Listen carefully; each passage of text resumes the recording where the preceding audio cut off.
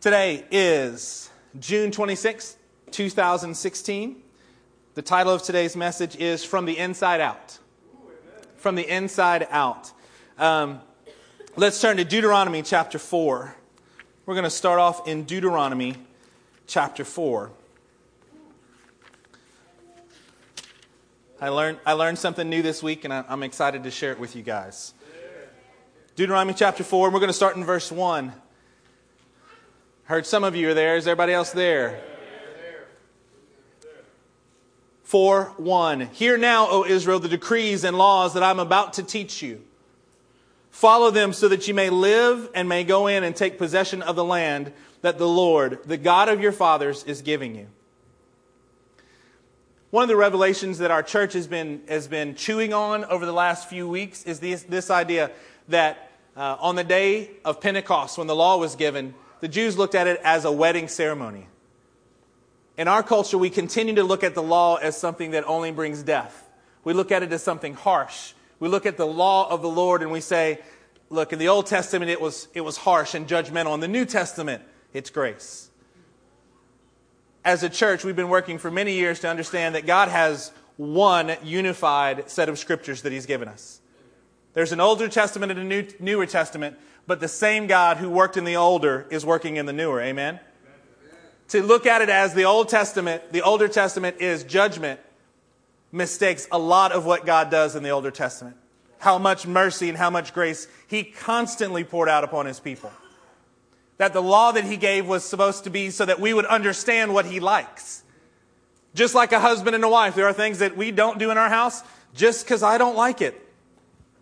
There are things that we do just because I prefer it. We love each other as a husband and wife, so those things, we know those about each other. So the Lord is saying, He said, hey, these are the things that I don't want you to do. These are the things that I want you to do because it pleases God. So He lets us know that information. He doesn't hide it from us. He doesn't make it difficult on us. So He says, hear, O Israel, the decrees and laws I'm about to teach you. Follow them. Why? Why does He say to follow Him? So that you may live and may go in and take possession. I've got a lot of great things for you. I've got a lot of great things for you. So I want you to do this so that I can bless you entirely with what I've prepared for you. It's like a parent and you're ready for a birthday or a Christmas and you've purchased the perfect gift. Well, you're hoping that your kid isn't, that they're not being so bad right before you give it to them that you feel bad about giving it or you withhold it from them.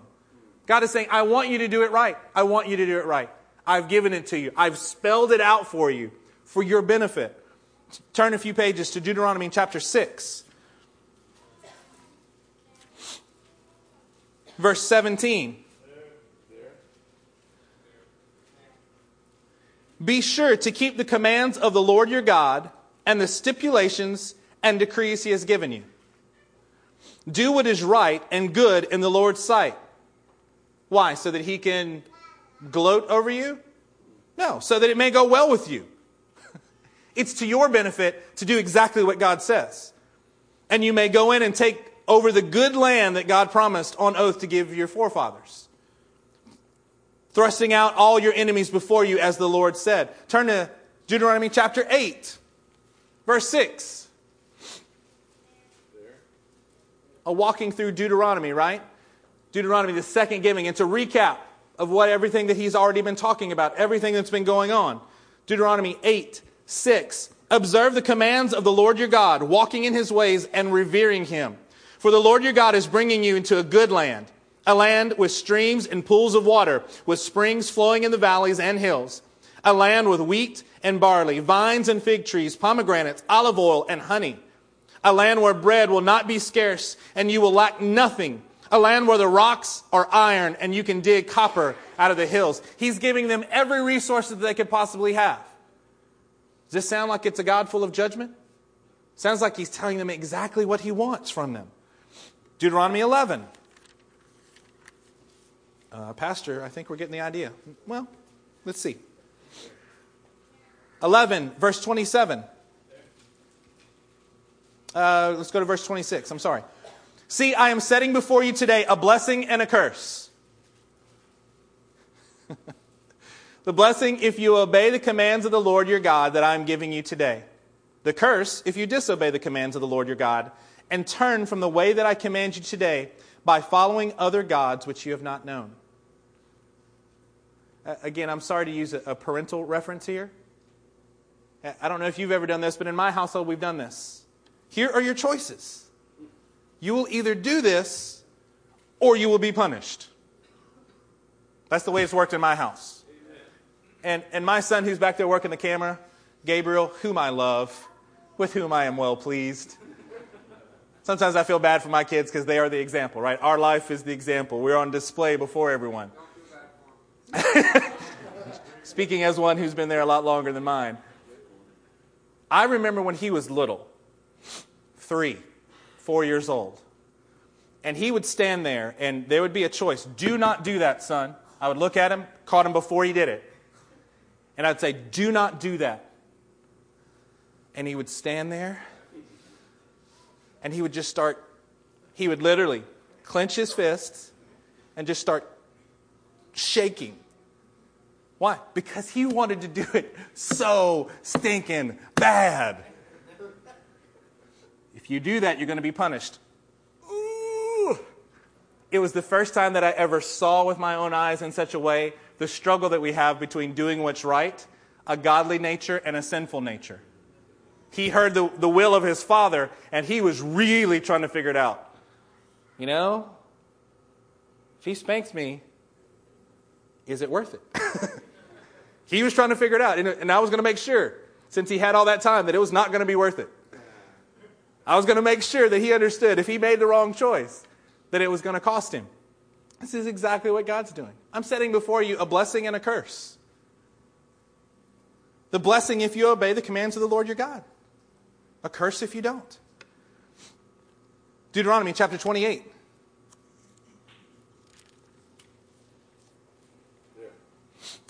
Let's start in verse 9. Deuteronomy 28:9. It says this. The Lord will establish you as his holy people, as he promised you on oath, if you keep the commands of the Lord your God and walk in his ways. Then all the peoples on earth will see that you are called by the name of the Lord, and they will fear you.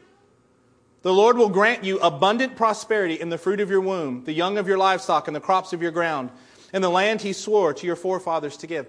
Over and over and over again, the Lord keeps laying it out.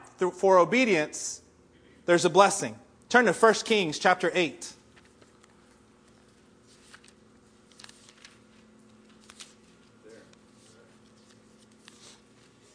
First Kings chapter 8. We're going to start in verse 56. These are the words of Solomon.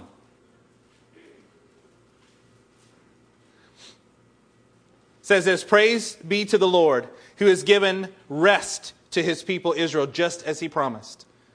Not one word has failed of all the good promises he gave through his servant Moses. Can you guys take a look at that for a second? Make sure you're either following along on the screen or in your Bible. Praise be to the Lord, who has given rest to his people Israel, just as he promised. Not one word has failed of all the good promises he gave through his servant Moses. Our society is guilty of presuming that our God is not able to keep his word. Our churches are guilty of making an unspoken presumption that God cannot do actually what he said he was going to do. Worst of all, sometimes in our lives, we actually follow along with that line of thinking. That God, somehow, I know that God's going to do it for you, but somehow I am the exception. Pastor, you don't understand. If only you understood. You don't know my background. You don't know where I came from. You don't know what I've done. So I'm supposed to presume that the Word of God will work in 99% of the cases, but in your case, you're the exception. I'm not at liberty to do that, and neither are you. If it feels difficult, if it feels different than that, I encourage you to look at his word and see exactly what it says. Not one word that the Lord promises will fail to happen. Not one word. Not one bit of what he promises. May the Lord our God be with us as he was with our fathers. May he never leave us nor forsake us. Wow. May he turn our hearts to him to walk in all his ways and to keep his commands, decrees, and regulations he gave our fathers. And may these words of mine, which I have prayed before the Lord, be near to the Lord our God day and night, that he may uphold the cause of his servant and the cause of his people Israel, according to each day's need. You guys hearing a lot of echoes of a lot of other teachings, the Sabbath teaching, the manna that they would have to go out and get every day, the history of the Israelites. You're hearing hints. He's really summarizing a lot of who they are as a people. Verse 60, so that all the peoples of the earth may know that the Lord is God and that there is no other. But your hearts must be fully committed to the Lord our God, to live by his decrees and obey his commands, as at this time. Let's turn to Psalm chapter 19.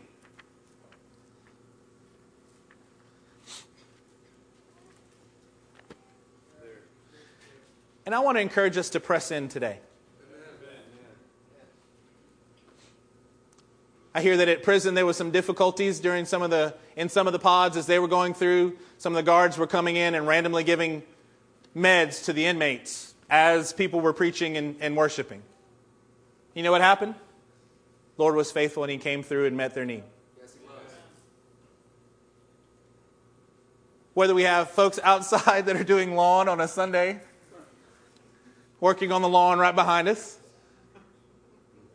or our soundboard that has never done this but freezes up in the middle, so much so that our sound people cannot turn anything up or down.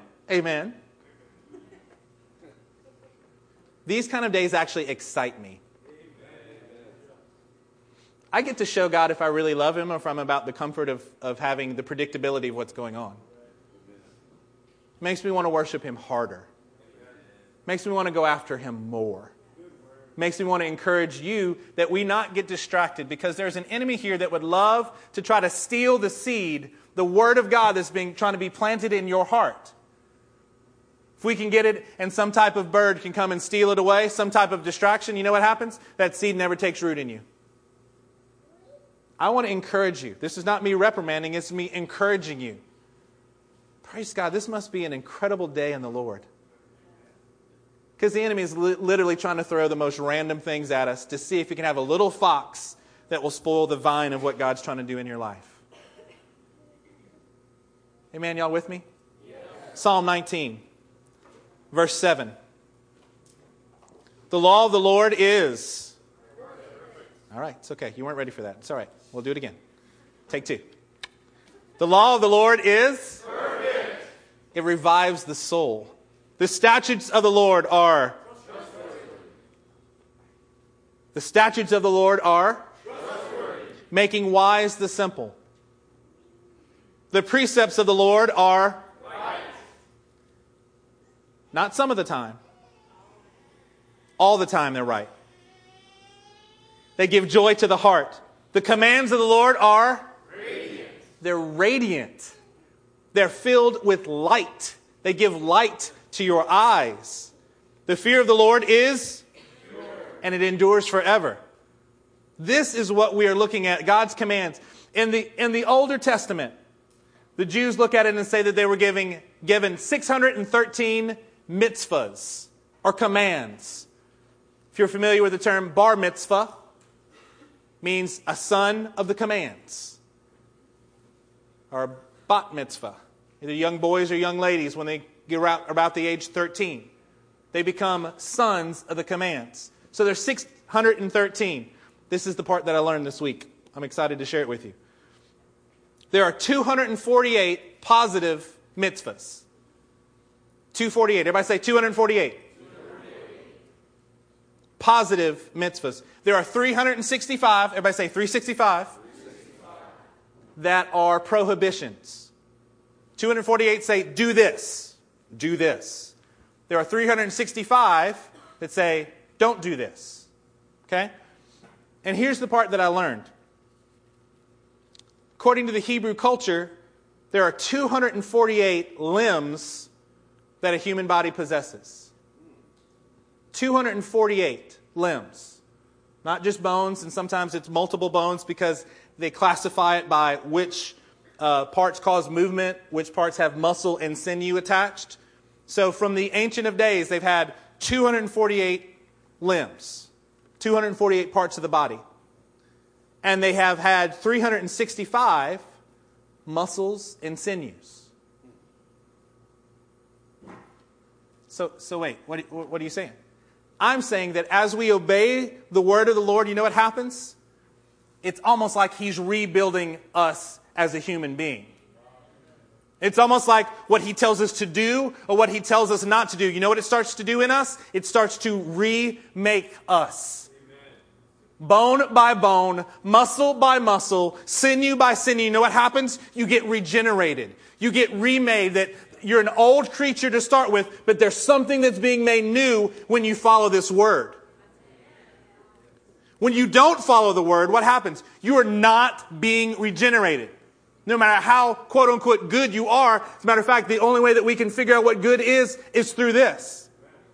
That's the only way. We are not the standard. This is. It's almost like God had a blueprint in the heavens and He said, this is what I want you to do. You think it's random that He gave 613, or did He have 613 in mind beforehand? You think it was random that He did 248 things that are positive, telling us what to do? Or do you think that He had it in His heart from before the foundation of the world? You know what else I found out? There's a new theory. I read an article from 2007. So as far as theories of the world go, I'm calling that one new. There have been string theory that scientists have been working on, and I can assure you I'm not going to go into this because this is way over my head. But there's a theory that they talk about, and it's in layman's terms, they're trying to get a theory for everything. They're trying to get a theory that kind of boils the whole universe down to something understandable, something that we as humans can get our arms around, get our brains that we can kind of devour. It's an E8 theory, the theory of everything. And you know what they're saying? In this theory, they didn't know what I just told you about the mitzvahs, but according to this theory, there are 248 basic elemental forces in the universe. 248 elemental elements that are there. If they are right, would not surprise me at all. Because what they're doing is they're saying, oh, God has it where there are 248 things that we are supposed to do. There are 365. I wonder where else that number comes in. Of things that we're not supposed to do. Everybody turn with me to Psalm 139. Psalm 139. Did you guys know about the 248 and the 365? Yeah. I didn't. It was brand new to me. That's why I'm like to, yay, let me share. Get all geeked out. Psalm 139. It's not that hard for me to do, right? Verse 1. O Lord, you have searched me and you know me.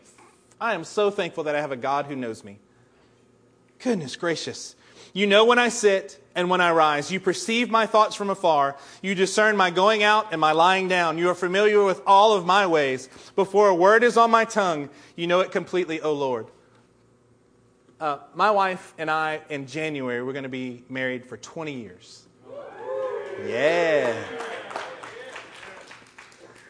We've known each other since we were 12. We did not get married at 12, in case you misinterpreted that. We met in a church service when we were 12.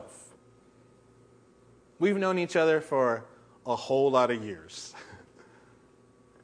You know, it is possible for my wife to look at me and go, hey, you know the guy who was wearing the thing with the person?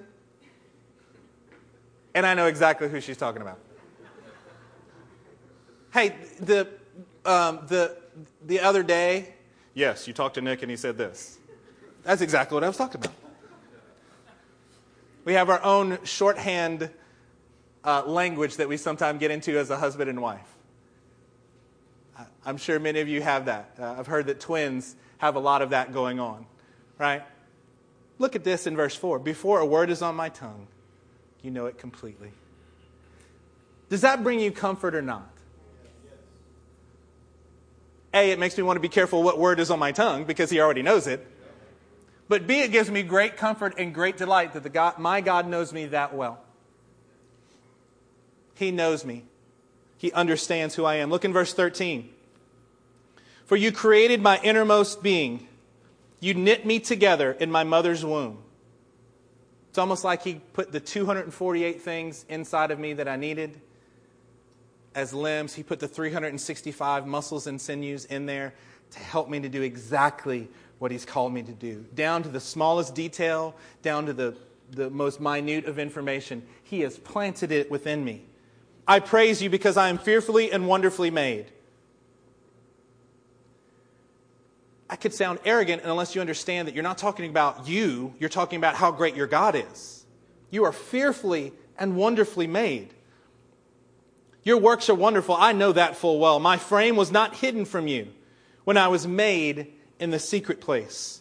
When I was woven together in the depths of the earth, your eyes saw my unformed body.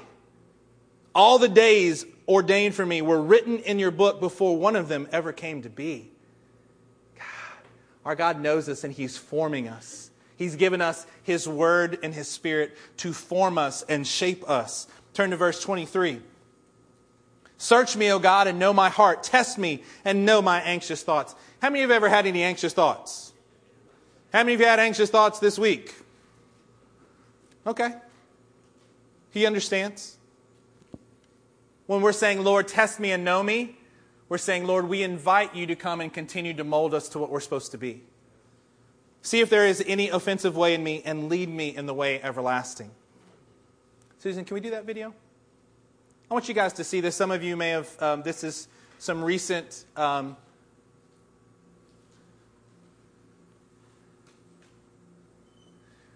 what this is a picture. They've actually caught a picture of when an egg and a sperm connect. And this is what it looks like. There's actually a spark of light that happens when the egg and the sperm unite. And here's a more detailed picture.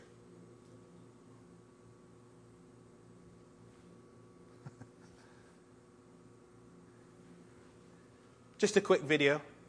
They just found this. This has been within the last few months that this video has been available. I think it was Northwestern University, maybe. Turn to John chapter 1, just for a second.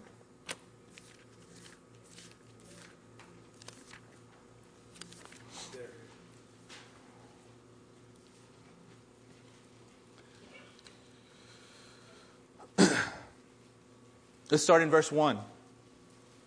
John 1:1. In the beginning was the Word, and the Word was with God, and the Word was God. He was with God in the beginning. Through Him all things were made. Without Him nothing was made that has been made. In Him was life, and that life was the light of men.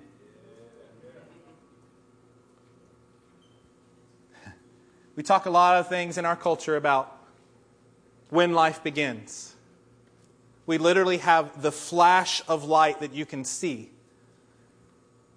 And the Bible says that in Him was life, and that life is the light of all men. What an incredible thing to know that God, who's fearfully and wonderfully creating us and molding us, you should be encouraged in your walk. Did you hear the words that were given today? That the difficulties that you're under, maybe God is putting you in those difficulties to remake who you are. He is reforming who you are. He is reworking it so that the 248 positives and the 365 prohibitions are at work in your life. That there's nothing that you lack. What part of your body are you willing to part with? Are there some that you could part with and maybe survive? Well, sure. I'm just not particularly looking forward to giving up anything that I have. Because God created me to have it. Likewise, spiritually, I don't want to have anything lacking that God has said, here it is for you. This is wholeness. This is wellness. Why? So that you can go in and take possession of the land that I'm freely giving to you. Let's turn to Exodus chapter 1. We're going to go law, prophet, writings here. Exodus chapter 1.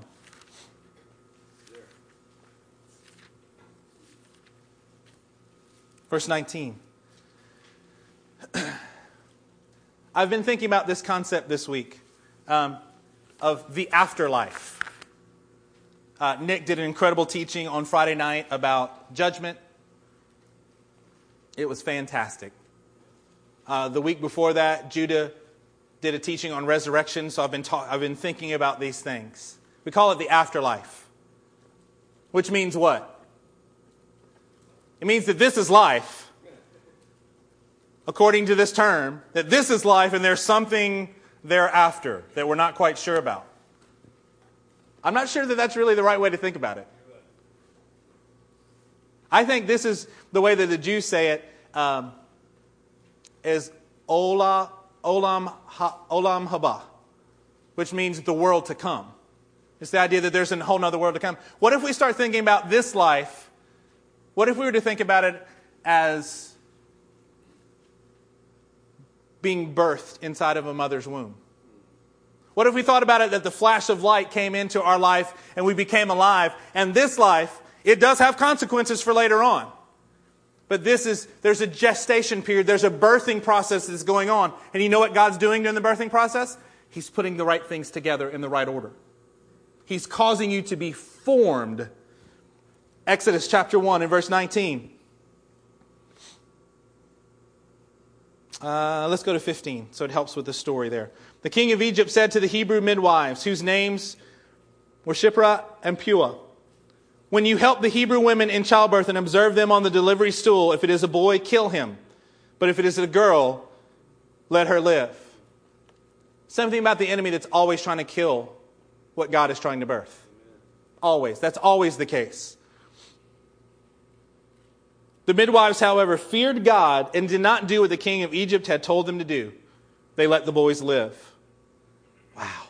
Standing up to the king, they should have lost their lives for this. But they were standing for what was right. Then the king of Egypt summoned the midwives and asked them, "Why have you done this? Why have you let the boys live?" I love their answer. The midwives answered Pharaoh, "Hebrew women? They're not like Egyptian women. They are vigorous and give birth before the midwives arrive." Amen.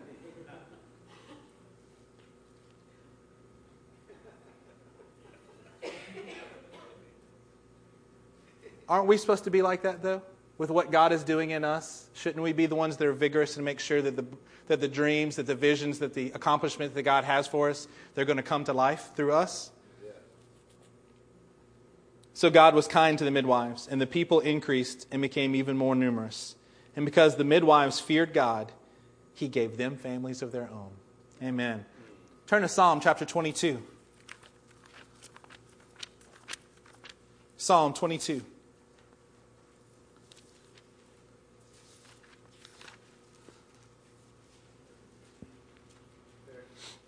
Starting in verse 6.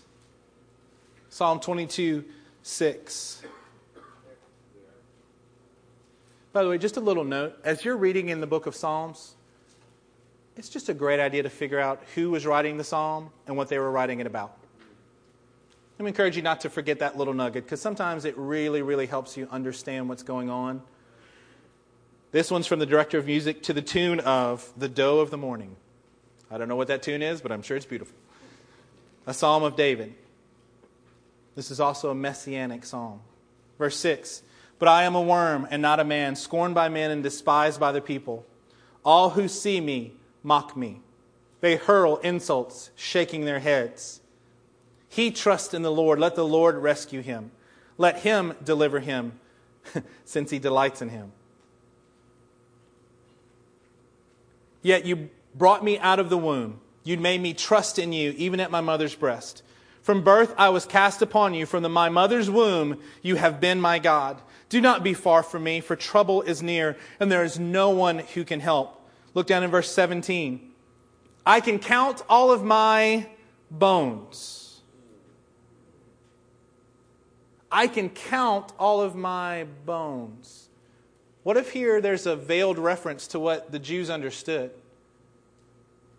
Obviously, there's an agony of what Jesus is going through on the cross that's listed here. It's obviously referring to that. Without question, I can count all of the mitzvahs that I'm supposed to do. What if everything about our lives, even in the struggle, what we heard today through the words of prophecy, they say, especially when it's tough, especially when there's tribulation and trials, we are to count it pure joy. We are to go towards that because we're going to allow it. We're going to understand and calculate the fact of what God is doing in our life because it's supposed to give us hope. People stare and gloat over me. Verse 18, they divide my garments among them and cast lots for my clothing. Turn to Psalm 51.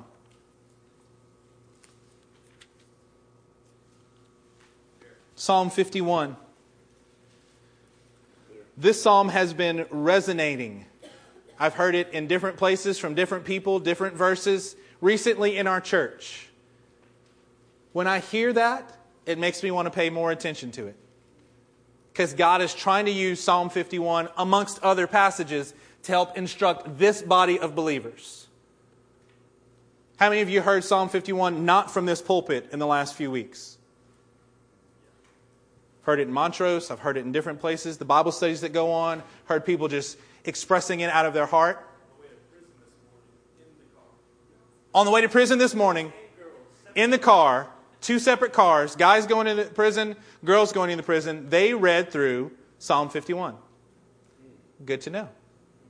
It's almost like God is trying to tell us something. Right? Thank you for sharing that. Verse 1, have mercy on me, O God. According to your unfailing love, according to your great compassion, blot out my transgressions. How many of you have wanted to say that recently? Just have mercy on me, Lord. Goodness gracious, could you help me? Wow. Feel like my sins are stacked up way high. Lord, would you have mercy upon me? Would you blot out my transgressions according to your great compassion? Wash away all my iniquity and cleanse me from my sin. For I know my transgressions, and my sin is always before me. Against you, you only have I sinned. Ladies and gentlemen, if you can get the nugget that is right here. Against you and you only, mighty God, have I sinned. People, we have laws that we don't, that some that we pay attention to and some that we don't, right? I was talking to Grant. We have my nephew's here with us for a couple of weeks. We were talking about copyright laws last night. Yeah, people don't worry about that one. Right, that didn't really hurt anybody. I'm not making a point about copyright. I'm showing that our heart likes to dismiss certain things. We like to dismiss it if we just don't value it. Here it says, against you and you only have I sinned and done what is evil in your sight, so that you are proven right when you speak and justified when you judge. Surely I was sinful at birth, sinful from the time my mother conceived me. Surely you desire truth in my inner parts. You teach me wisdom, where? In the inmost place. From the inside out is the way that God is always trying to refine us. From the time that we are conceived, and there's the gestation period, and then birth, it's from the inside out that we are supposed to live. It's always been that way, and it will always be that way. If you're one that is given to thinking that you can think your way into more Christianity, let me encourage you. It's not a great way to do it. You have to have the Spirit of God alive in you. If you're one of the ones that think you're going to emote your way to being more Christ-like, it's got to be from down on the inside of us in our spirit, where we let Him talk to us and cause that power to start working outward from us. It goes on the inside first and it works its way out. We are changed from the inside out. Cleanse me with hyssop, and I will be clean. Wash me, and I will be whiter than snow. Let me hear joy and gladness. Let the bones that you have crushed rejoice. Are you hearing there are more places for the commands and the mitzvahs than maybe we thought? Let the way that I want to do things, the way I want to do it, my bones, I want to reach out and do it my way. Let those things be crushed. Lord, would you allow your truth to come in? Would you transplant your life into this life? Would you help me, Lord, to do it the way that you intended for me to do it? Hide your face from my sins and blot out all my iniquity. Create in me a pure heart, O God, and renew a steadfast spirit within me. Let's turn to Isaiah chapter 66. Is this making sense to you this morning? Yes. Isaiah chapter 66.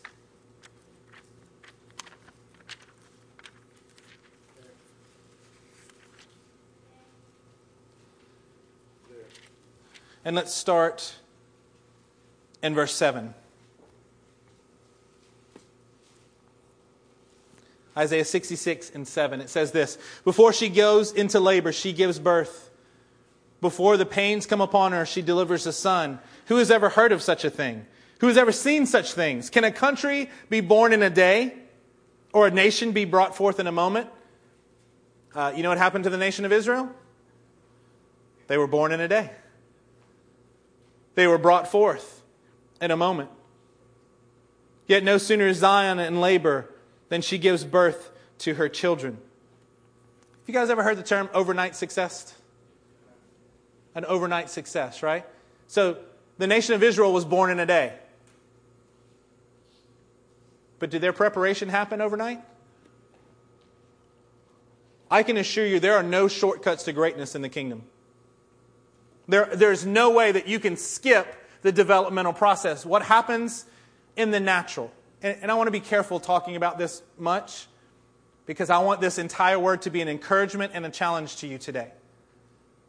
I realize that there are some in here who've had difficulty getting pregnant and having children. I realize that there are some who have lost children. I understand that. Please stay with me on what I'm doing here. We love you and we know that God is a great and a compassionate God. Because this is good for us to think through. You cannot have... The average gestation of a human being is what? 40 weeks. Somewhere in that 37 to 42, right? A normal span of time. That's 266 days is the average, by the way. You know what the normal gestation period for a chipmunk is? 31 days. Some of us want to be chipmunks. We want God to say something. We want the flash of light for our dreams and our hopes and our visions. And 31 days later, ready to roll. Okay, maybe so is not as much we as it is me. Goodness gracious. I don't want a very long gestation period. I want this thing, you said it, let's do it. A bear, 225 days. A horse, 335 days. Goodness gracious. All the women in the room are like, look, you need to stop. This is not a good conversation to have. An elephant, 645 days. But you've got some different requirements on each of these animals, don't you? A horse at 335 days of gestation. What happens a few minutes after they're born? They stand up and they start running. It's different requirements on these animals. There's different requirements on us. You cannot shortcut what God is doing in your life. The more you try to shortcut it, somewhere before 37 weeks is when most medical professionals say that your baby is preterm. It's a premature birth.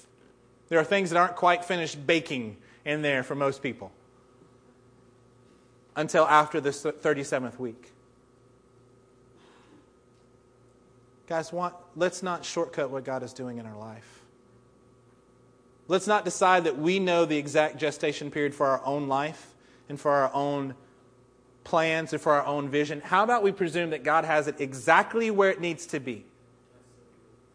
And that when the time is right, and when the environment is right, and when the mother is right, then the birth will happen and there will be a healthy child. The video that I showed, by the way, they're already supposing that the brighter the light, the more healthy the child. You're looking at things under a super microscope. And they're already saying, some of these are brighter than others. I wonder what God is doing in you. I used to be a music teacher. And so I'd work with students on, I was a band director, so I taught them all the musical instruments, taught everybody their instrument, taught them from how to put it together to sound like the most professional person that I could get them to sound like.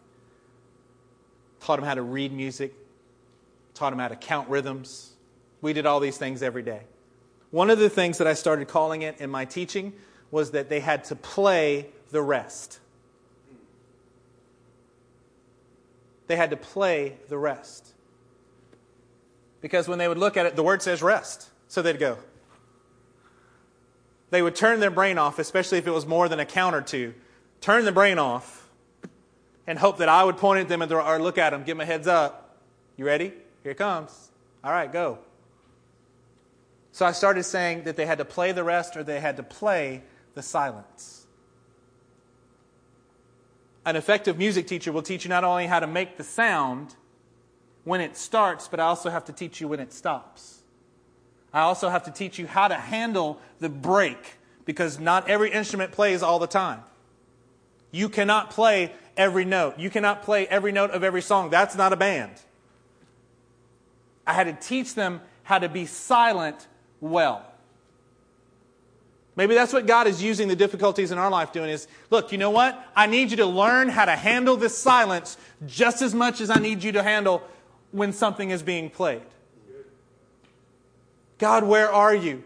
God, why haven't you talked to me recently? God, why, oh God, have you forsaken me? Maybe you just need to learn how to play the silence a little bit. Maybe that's exactly what needs to go on. Because it's for your good. Turn to John chapter 3.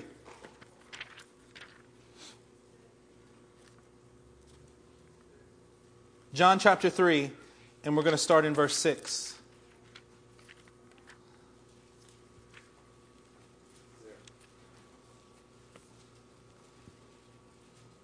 Is everybody there?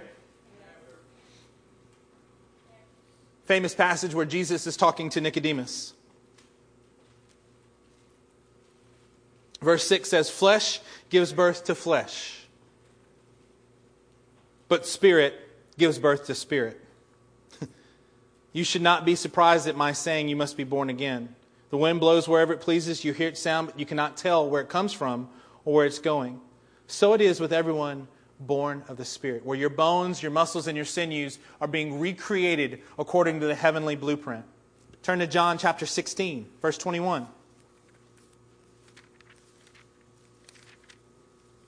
John 16 and verse 21.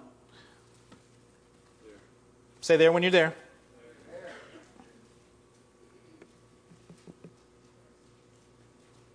"A woman giving birth to a child has pain because her time has come." Natalie says amen. "But when her baby is born, she forgets the anguish." Why? Because of the joy that a child is born into the world. Weeping may last for the night, but what happens? Joy comes in the morning. Be encouraged that your situation that you're in is because God is trying to birth something in you. God is trying to birth something through you, that His works are righteous. Let's turn to Exodus chapter 29. Exodus chapter 29. This was something that I wanted to add to our discussion here. Exodus 29, this is the consecration of the priests. And I want you to notice something. Exodus 29 and verse 10.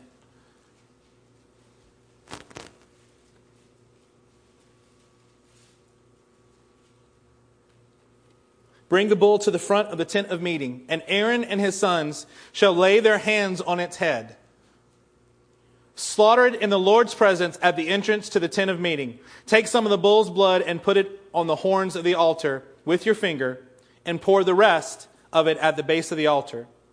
Then take all the fat around the inner parts, the covering of the liver and both kidneys with the fat on them, and burn them on the altar. But burn the bull's flesh and its hide and its offal outside the camp. It is a sin offering.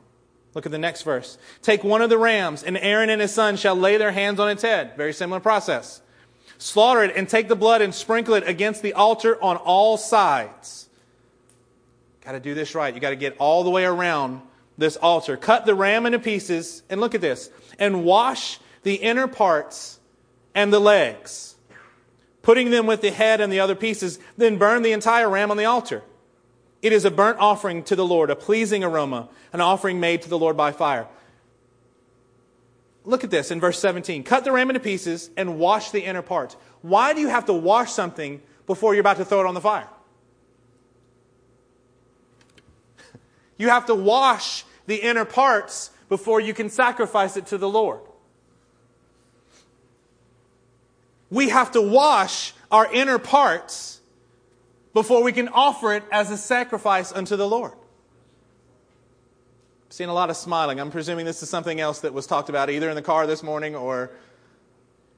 You have to wash those inner parts. The same parts that are fearfully and wonderfully made have to be cleansed before the Lord with the express purpose that you're going to turn around and sacrifice it to Him. We've got to wash our lives before the Lord, and we know that we're about to lay down on the fire. It's worth it because this is what He has prescribed. This is what helps us to have every one of our limbs and every one of our muscles and every one of our sinews regenerated. You guys know that that's already the way that our bodies work, if you think about it? Our cells regenerate, don't they? Yes. I'm the same person I've always been. Well, technically, you're not.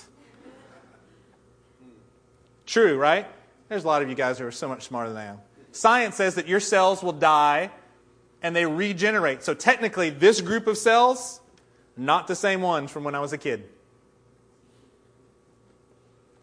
God is always trying to remake us.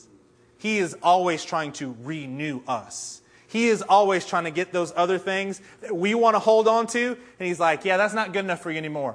This is a new day. You've got to get the manna. You've got to walk out every day and get the manna. And on the day before the Sabbath, you get to get 2 days worth and it won't spoil. A miracle every week in your life. We've got to be renewed. Renewed. We must be renewed. Must be transformed by the what? The renewing of our minds. You know one of the only cells that doesn't regenerate?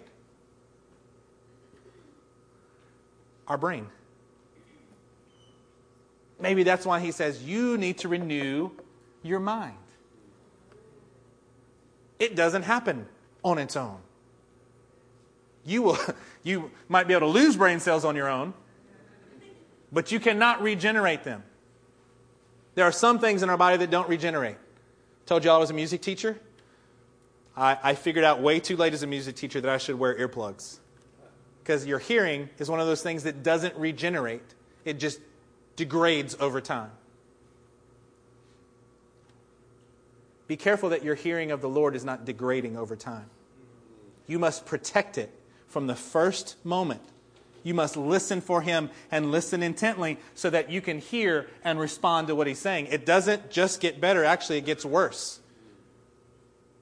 My kids are already experiencing that with me because of my teaching music. I'm 41, but I don't have a hearing of a 41-year-old. I didn't know. They didn't teach me that. I figured it out a little late. We must be renewed. Turn to Leviticus chapter 1. You've got to wash the inner part so that you can lay it down before the Lord. Leviticus chapter 1 and verse 9. That was for the Levites. That was what they were to do to get anointed and appointed in their position.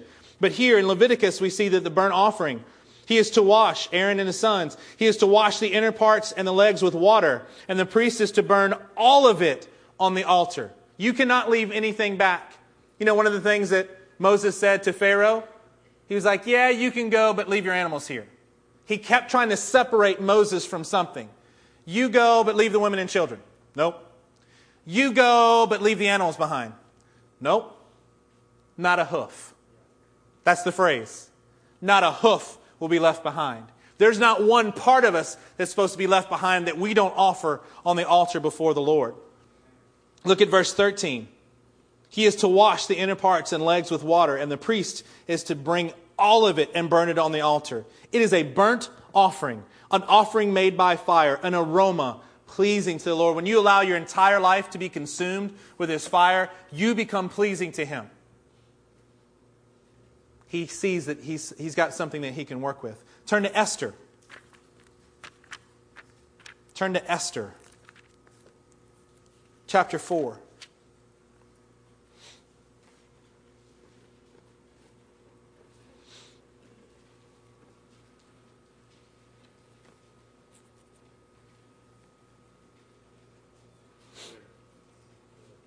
Look at verse 9.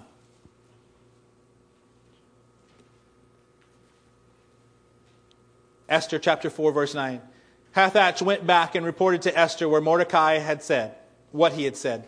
Then she instructed him to say to Mordecai, all the king's officials and the people of the royal province know that for any man or woman who approaches the king in the inner court without being summoned, the king has but one law, that he be put to death. The only exception to this is for the king to allow them to be in his presence. The idea here is that the inner court, there's an inner place. I never really thought about this until today, that Esther had to go in to an inner place to be able to meet with the king. That's where the king was in this inner court, the inner place, somewhere that was deep and had some requirements to get there. Take a look at Ezekiel chapter 8. Ezekiel chapter 8.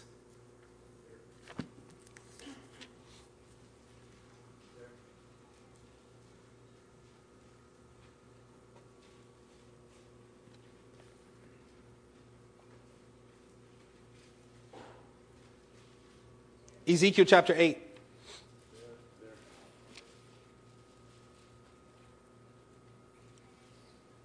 Look at verse 3.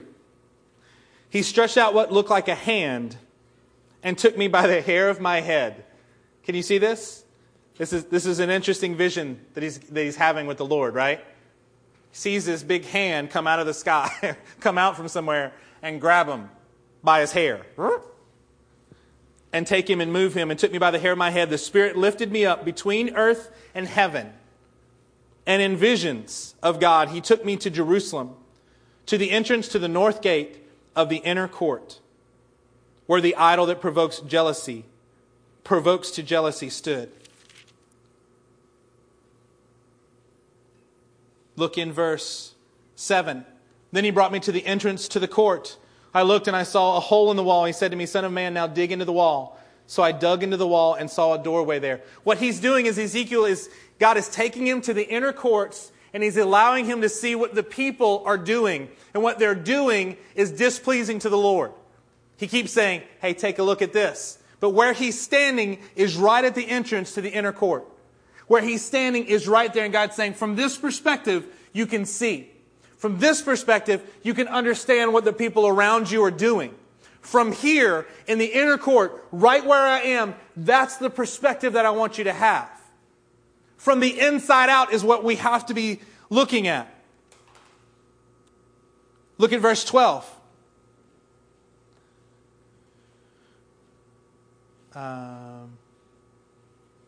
He said to me, Son of man, have you seen what the elders of the house of Israel are doing in the darkness? Each at the shrine of his own idol. They say, the Lord does not see us. The Lord has forsaken His land. And again, He said, you will see them doing things that are even more detestable. It also says that these men had their back. They had their back to where the inner court was. They were doing things and they had turned their back on that innermost part. They looked away from where God really was, from that inner place. They stopped worrying about living from the inside out, and they just turned their back on it and started doing what they wanted to do. This is an important principle that God is teaching us today. Turn to Luke chapter 12. We've now gone through the law and the prophet and the writings, and now we're going to take a look at the New Testament in a similar structure. Luke 12. Are y'all with me today? Yes. Okay. Luke 12, verse 1 says this. Luke 12:1. Meanwhile, when a crowd of many thousands had gathered so that they were trampling on one another, Jesus began to speak first to his disciples, saying, "Be on your guard against the yeast of the Pharisees, which is hypocrisy." Where the inner court of your life, where the inner parts of your life don't match what's going on the outside. Hypocrisy. What I'm saying on the inside is not matching what I'm saying on the outside. What I'm feeling on the inside is not what I'm projecting on the outside. There is nothing concealed that will not be disclosed. Wow. Or hidden that will not be made known. How would you like that today? How is your walk with the Lord if we said that today is the day of reckoning, all of us, every deed. The Bible says that nothing will be hidden, but it will all be disclosed. How would you do today, having everything exposed before the Lord? If you have in your mind things that you would want to run and take care of before that moment came, please don't make me first in line. Put me at the back of the line. Maybe I'll be okay by the time I get to the front. Why would you want to live like that? I said something in Nolan and Tara's wedding that I had never thought about until the moment that I said it. And it blessed me. I don't know if it blessed you, but it blessed me. I'm standing right here watching two of my friends get married. An incredible time. And it struck me that that moment right there should be the least that they will ever love each other going forward. Amen. Because their love should continue to grow and grow and grow. Your walk with the Lord should continue to mature each and every day. And if it's not, then you are not allowing His mitzvahs. You're not allowing the 248 things that He's told us to do and the 365 things that He's prohibited us to do. You're not allowing that to work in you in the right way. You're turning your back on some of those inner things and you're saying, I got it, I look good, right? I mean, as long as I look good here, as long as I got it good here. God's saying, don't be full of hypocrisy because it's going to be exposed anyway. We learned on Friday night, we would rather judge ourselves and have God judge us now. Why? So that we can stand free from accusation before Him. Amen. So that we can enter and say, Lord, the judging has been done. We've allowed ourselves the struggle here so that we can, when the real birth comes, not the afterlife, but the real life, when we wake up from our dream and actually start living, then we've done what's necessary to make you happy with us for the rest of eternity, so that we can rule and reign with you. This is the real deal, folks.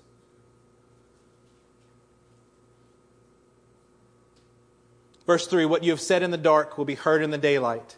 What you have whispered in the ear, in the inner rooms, will be proclaimed from the roofs. I have to tell you a little secret that I have. I have this phobia. When I'm wearing this microphone, I have this irrational fear that I'm going to forget, and I'm going to leave it on and talk to somebody. Or have to go to the restroom. And I'll forget and it'll be on. I turn it off, I unplug it, I take batteries out. It's ridiculous. If I turn it off, that takes care of it, right? But somehow it's going to magically come back on. Because I don't want things that are said in other places to become public. Rest assured, that will happen to all of us, though.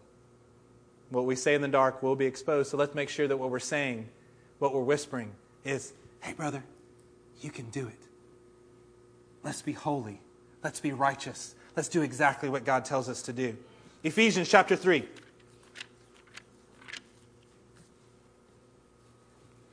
Ephesians chapter 3 and verse 16.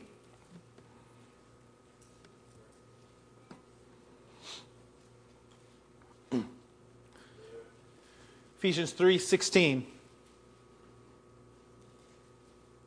I pray that out of His glorious riches He may strengthen you with power through His Spirit in your inner being, so that Christ may dwell in your hearts through faith.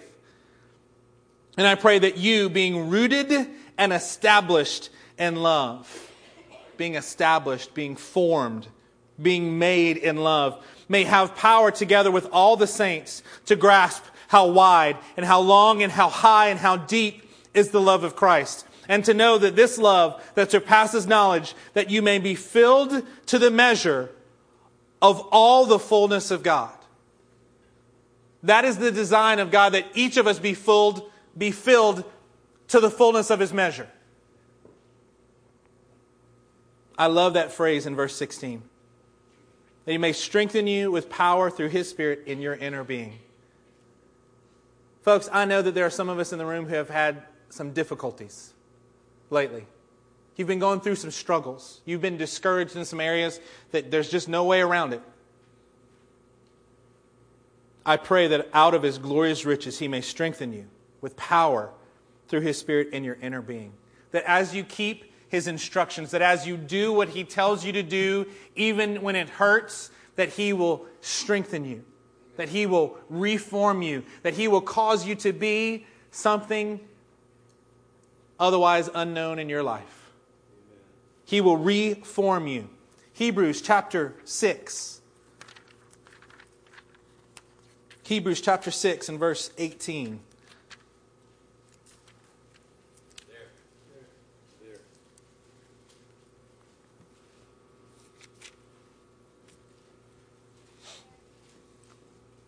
Hebrews 6:18. God did this so that by two unchangeable things in which it is impossible for God to lie, we who have fled to take hold of the hope offered to us may be greatly encouraged. Somebody say greatly encouraged. Greatly encouraged.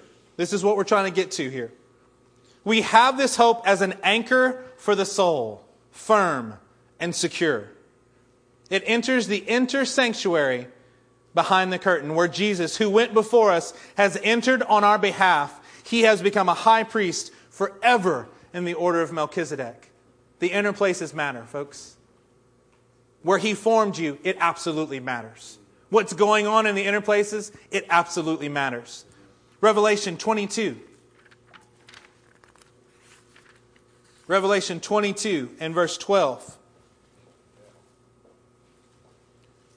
says this: Behold, I am coming soon.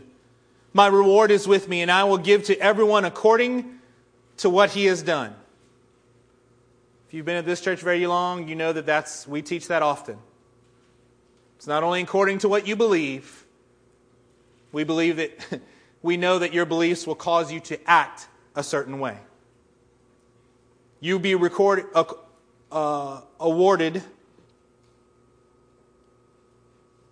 according to what you have done.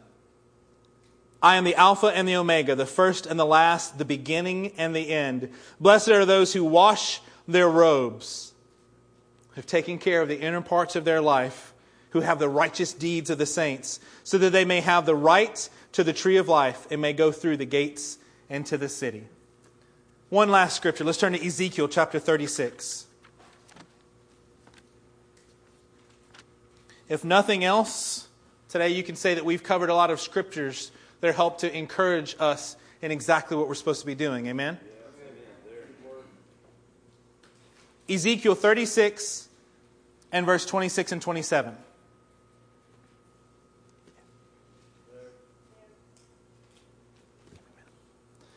Verse 26 and 27.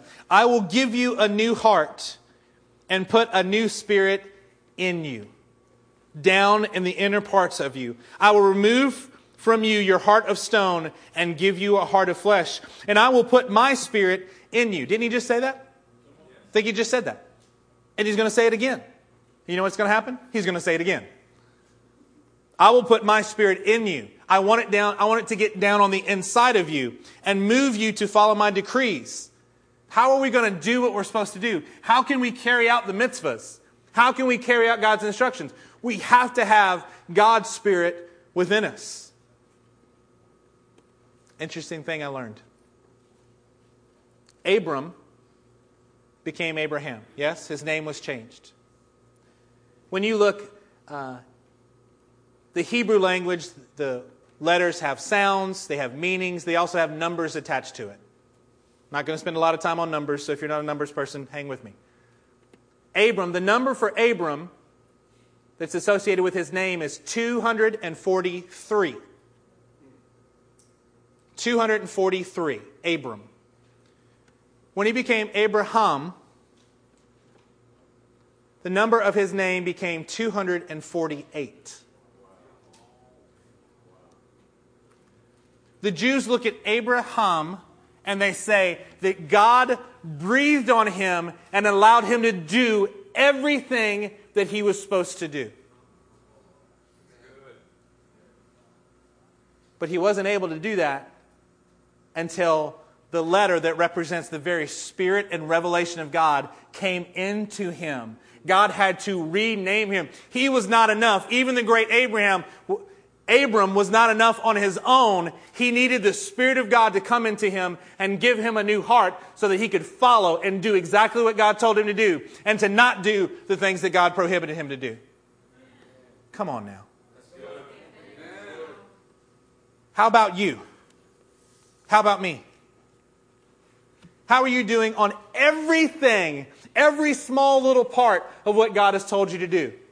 How are you doing on that today? Are you able to say, I can do all 248? By the way, I'm not really worried that there's a particular list. The concept is, am I doing everything that God has told me to do? Am I staying away from the things that God told me to stay away from?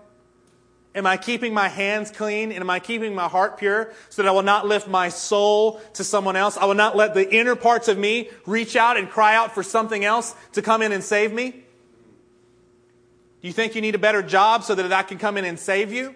Or are you crying out to Him? Are you allowing the circumstances, the words that came forth this morning during the worship time? It's like life from the dead. The struggles that we are going through, the difficulties that we're in, it's for your good. It's like He's doing surgery on who you are and reforming you into exactly what you're supposed to be. Would you stand to your feet with me?